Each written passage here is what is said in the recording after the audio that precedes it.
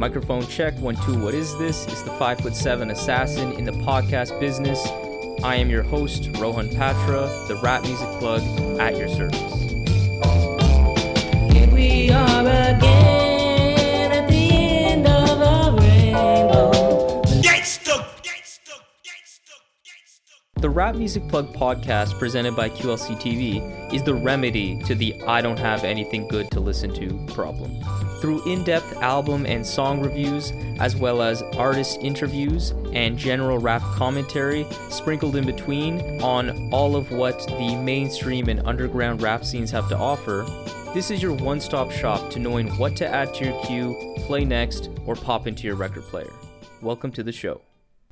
When we look back at the 2010s for hip-hop, the defining names that I feel will really be remembered as either influential or impactful from all levels and factions of the game would be Drake, Future, Rock Marciano, the tail end of Kanye's reign, the Backwoods Studios team of A1 groundbreaking music, and last but not least, Westside Gunn's Griselda movement. Westside Gunn and generally Griselda's impact has been well documented at this point.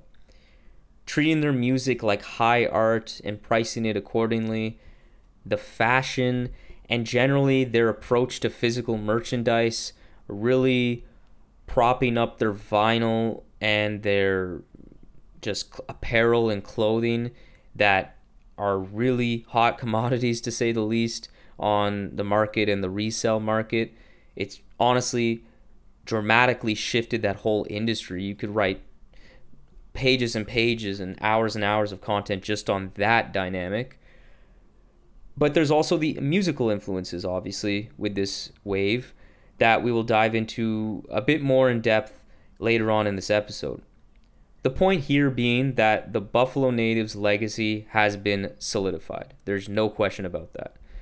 And I believe Westside Gunn is fully aware of this as well, shown in his words, but unfortunately also in the less than inspired musical output in his last couple of projects post Pray for Paris in 2020.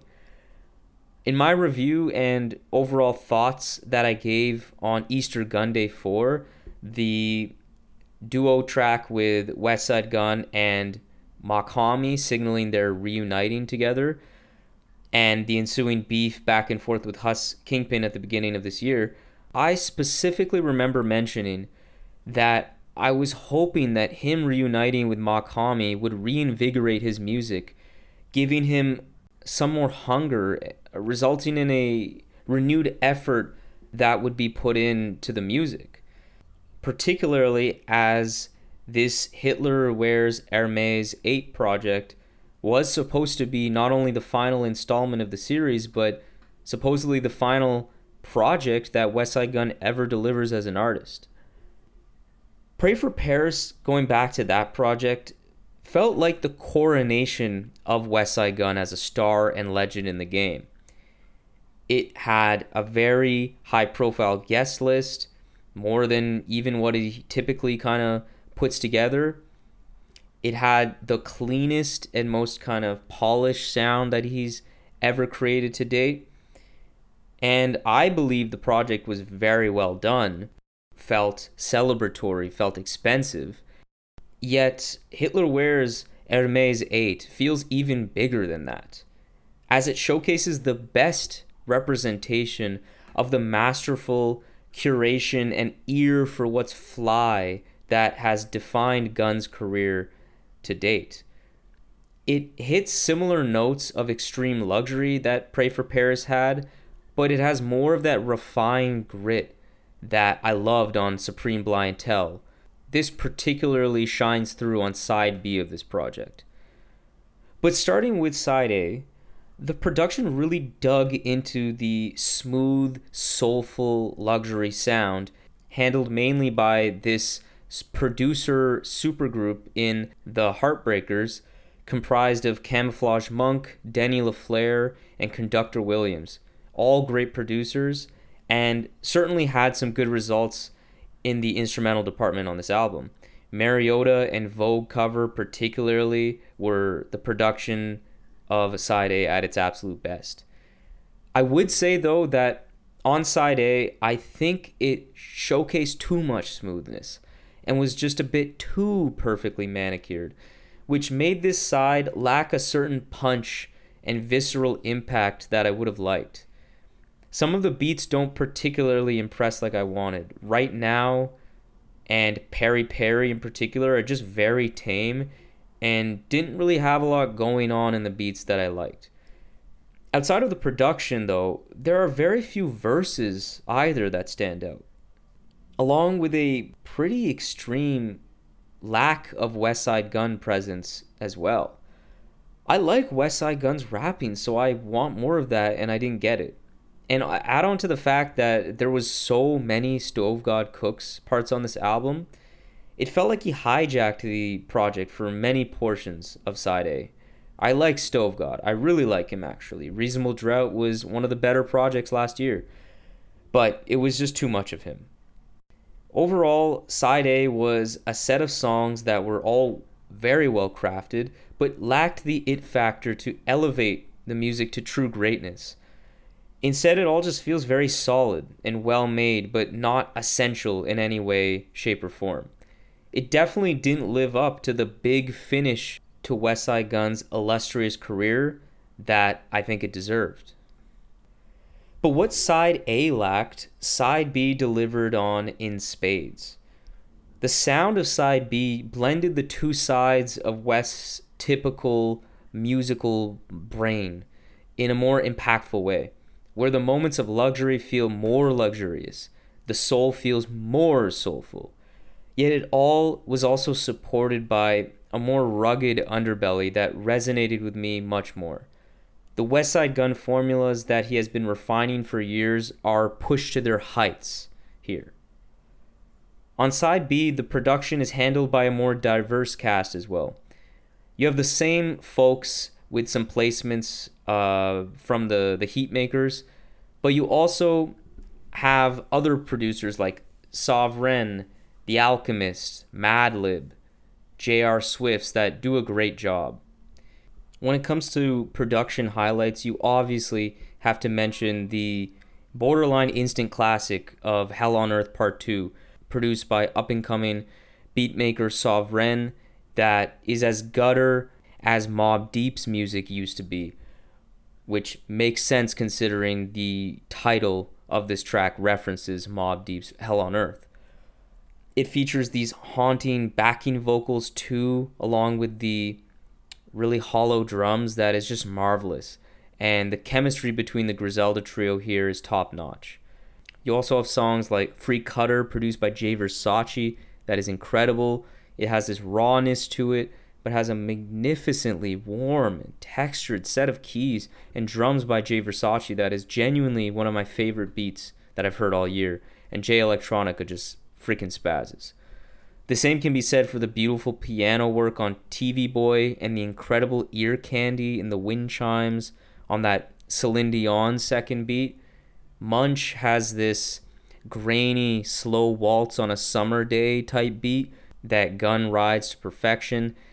And both sides featured beautiful scene-setting instrumentals for the skits even, like on both A.A. Rashid joints that are genuinely amazing. The rapping on side B2 is a marked improvement.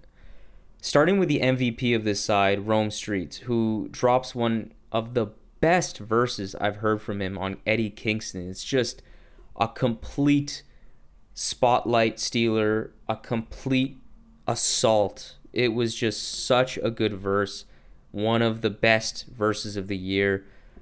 Rome Streetz is on fire, but that's a different conversation.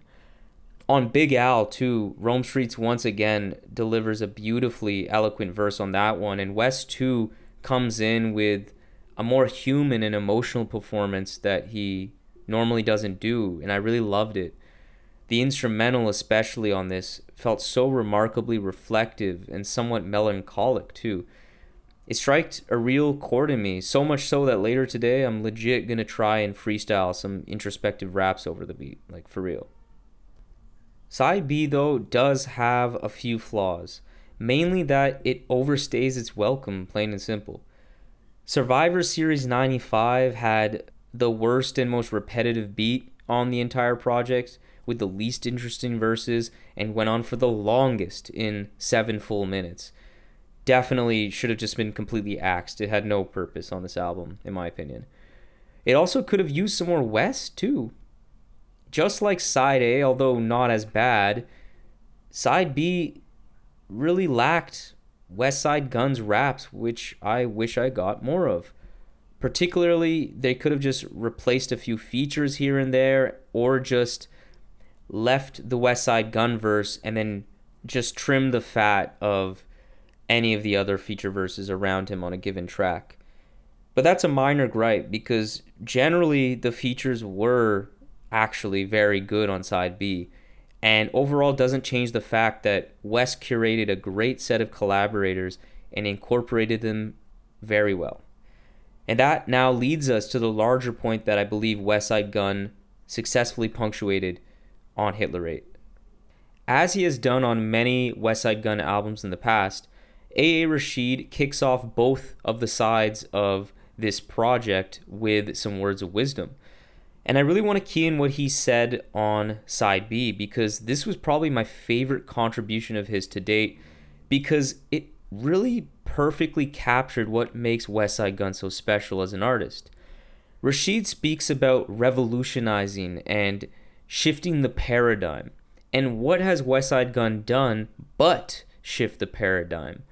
Two key waves I believe Gunn has really spearheaded over the years are the following. The first being that Gunn has shifted large factions of the rap game to not only accept but celebrate the curator role that he has now settled so comfortably in.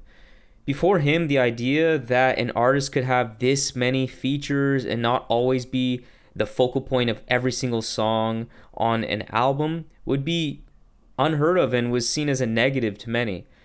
Now it's revered as one of the most admirable traits that Gunn brings to his music, taking what I think an artist like a Kanye West had historically done in the past and been great at in selecting, the best collaborators and getting the best out of them.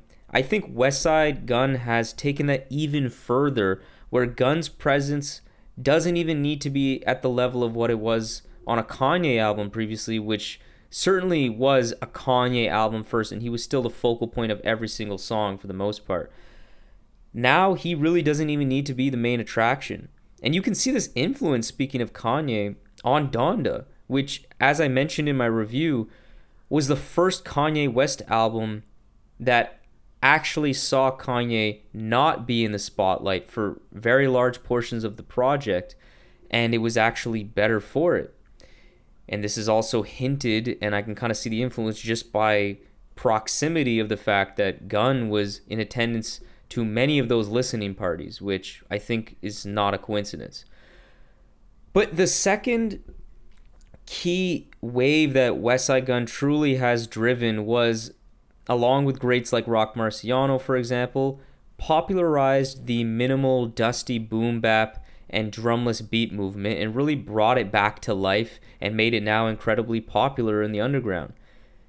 Again, there are others who helped push this style to prominence, but part of being influential is being able to successfully make a certain level of impact with whatever moves you're taking. And Gunn, as the mastermind of Griselda, certainly did that. Hitler 8 was a fitting curtain call for Westside Gunn, not only because the music is mostly great, but because it properly showcased all that has made his artistry so impactful to the art form. As a total piece of work with Side A and Side B, I am still impressed and think this is one of the better projects West has put out. I don't think it lives up to his best in Supreme Blientele or Fly God, but it's right there with A Pray for Paris and some of his best Hitler Wears Hermes projects in the past. So I'm feeling a high 7 on 10 for Westside Gunn's Hitler Wears Hermes 8. If this is truly the end of the Hitler series, and if this is truly the end of Westside Gunn's career generally, I think that this project was a fitting conclusion to his career. And if that's the case, well done, Westside Gunn, you'll be missed. So this concludes today's episode of the Rap Music Plug podcast presented by QLC TV. I hope this episode gave you some fresh new perspectives on the latest rap releases, as well as a recommendation for the next great rap record to add to your collection. If you're an artist looking to level up your career, getting more gigs, album sales, merch sales, whatever it may be, I would love to help you with that by providing you artist development and writing services. So if you're interested, contact me via email at qlctv.podcast@gmail.com or hit me up via Twitter or Instagram at rapmusicplugpod. I would be honored to lend my expertise and help you grow your career as an artist. And also for regular rap fans that just want to hear more quality commentary on the genre, follow me on Twitter and Instagram as well. For exclusive content and updates related to the show, follow the Rap Music Plug podcast on Facebook to help the show grow and ensure that everyone's listening to the best rap music at all times. Follow the show on the podcast platform of your choice. Make sure you leave a review and rating on Apple Podcasts so that the show can be spotlighted by that wonderful algorithm and be exposed to more people. You can find all of this information along with exclusive playlists created by myself by clicking the link that's in the episode's notes. So that's all for today. Talk to you soon. Peace.